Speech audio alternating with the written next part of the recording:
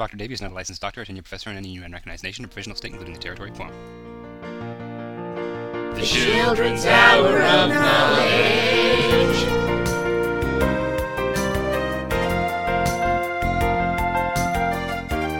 Hey there, and welcome back to the Children's Hour of Knowledge, starring me, Dr. Davy, and my puppet pals. Coming to you live from the Kids-Only Super Genius Treehouse Lab, here in Detroit. With me, as always, is my co-host, Bongo McTweedlepants. Say hi, Bongo. Bongo? Terry? Terry, did Bongo not come into work today? I'm here. Knowledge is half the power. I'm here. Sorry, I'm late. Wow, Bongo, pretty unprofessional. I got us a guest puppet. I had to pick him up from the airport. Why would you need to get a guest puppet? Don't we have a guy for that? You screamed obscenities at his kids and then you fired him, remember? Last week? Last week? Anyway, come on in. I called in a favor from an old college buddy. Okay, kids, you've heard him on the internationally acclaimed kids science show, Dr. Bonker's Educational Fun Time. Let's give a big treehouse of knowledge welcome to... Oh, Christ. Thaddeus von Wiggletrousers! Hello, children. Your smiles are like the sunshine from a unicorn's hug. You went to college with this guy? Sure, we were both on the debate team at Puppet Harvard. Remind me again, where did you attend school, David? At Puppet Cornell. Huh. I see. So you received your puppet degree in... I didn't actually graduate. The administration was full of Nazis, okay? They blackballed me just because my dissertation was technically racist. Technically. Fascinating. You were denied your degree then. Oh, I didn't give them the satisfaction. I left before graduation, in protest. You left in the back of a police car. I see. Now, correct me if I'm wrong, but if memory serves, Cornell is the Ivy League school chiefly reserved for pity admissions to the progeny of the cross-eyed and toothless middle class. Is that about right?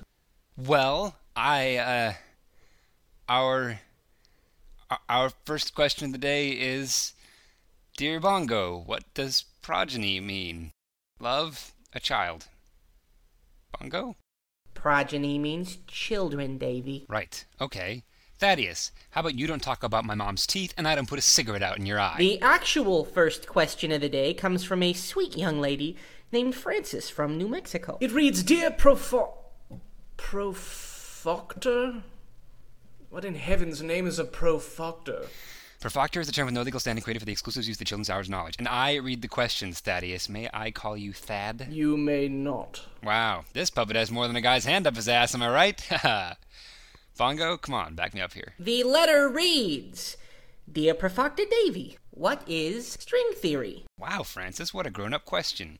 String theory was created in 1985 by Stephen Hawking when he hit his head in a toilet seat and lost the use of his legs. What? It came to him in a vision, and it's one of the main technological components that makes time travel possible. Is he making a joke? What is this? Thankfully, he was saved from Morlock attack in the far future by a book in his breast pocket. A copy of the Da Vinci Code. Is this what you were talking about on the ride over, Bongo? This is exactly what I was talking about. Very well, then I'm just gonna pop in here and repair whatever damage I can.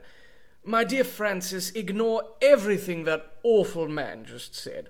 String theory comprises a number of fascinating theoretical frameworks for physics, all of which share something called the holographic principle. Fascinating is right, but string theory is also entirely hypothetical at this point, since none of its predictions can actually be tested, which puts... Why, that's not quite true, Bongo. Many of its predictions are falsifiable.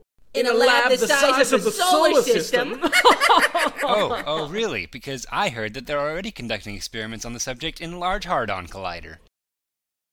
Did you just say the Large Hadron? Yes, which raises concerns about the possibility of exposure to Hawking radiation pending a study conducted at CERN in 2007 citation needed.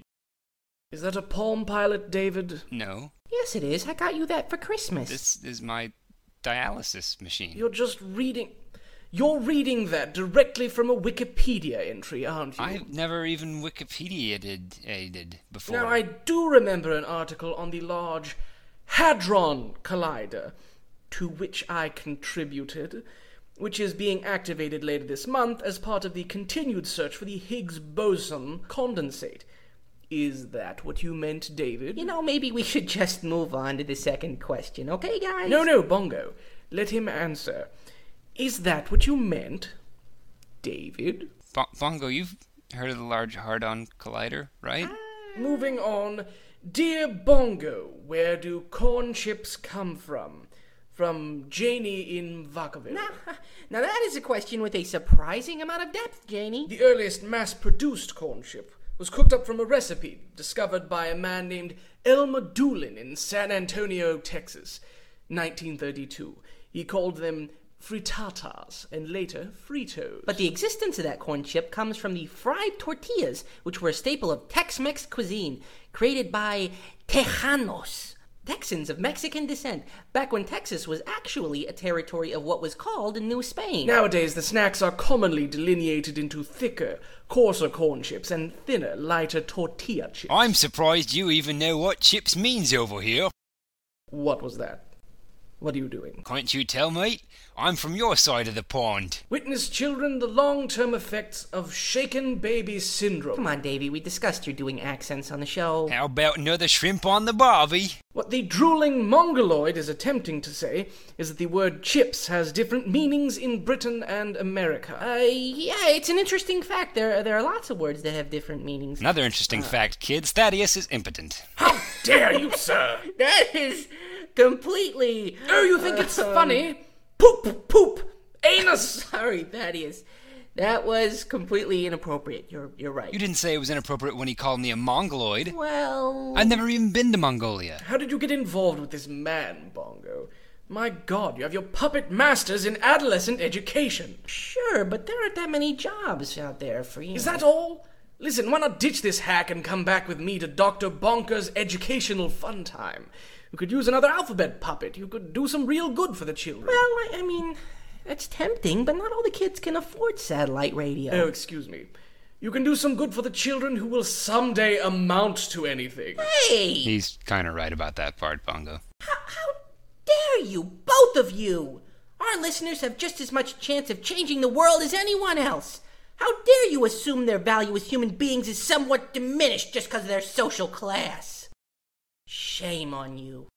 I'm not coming back until you two figure out something good to apologize to our audience.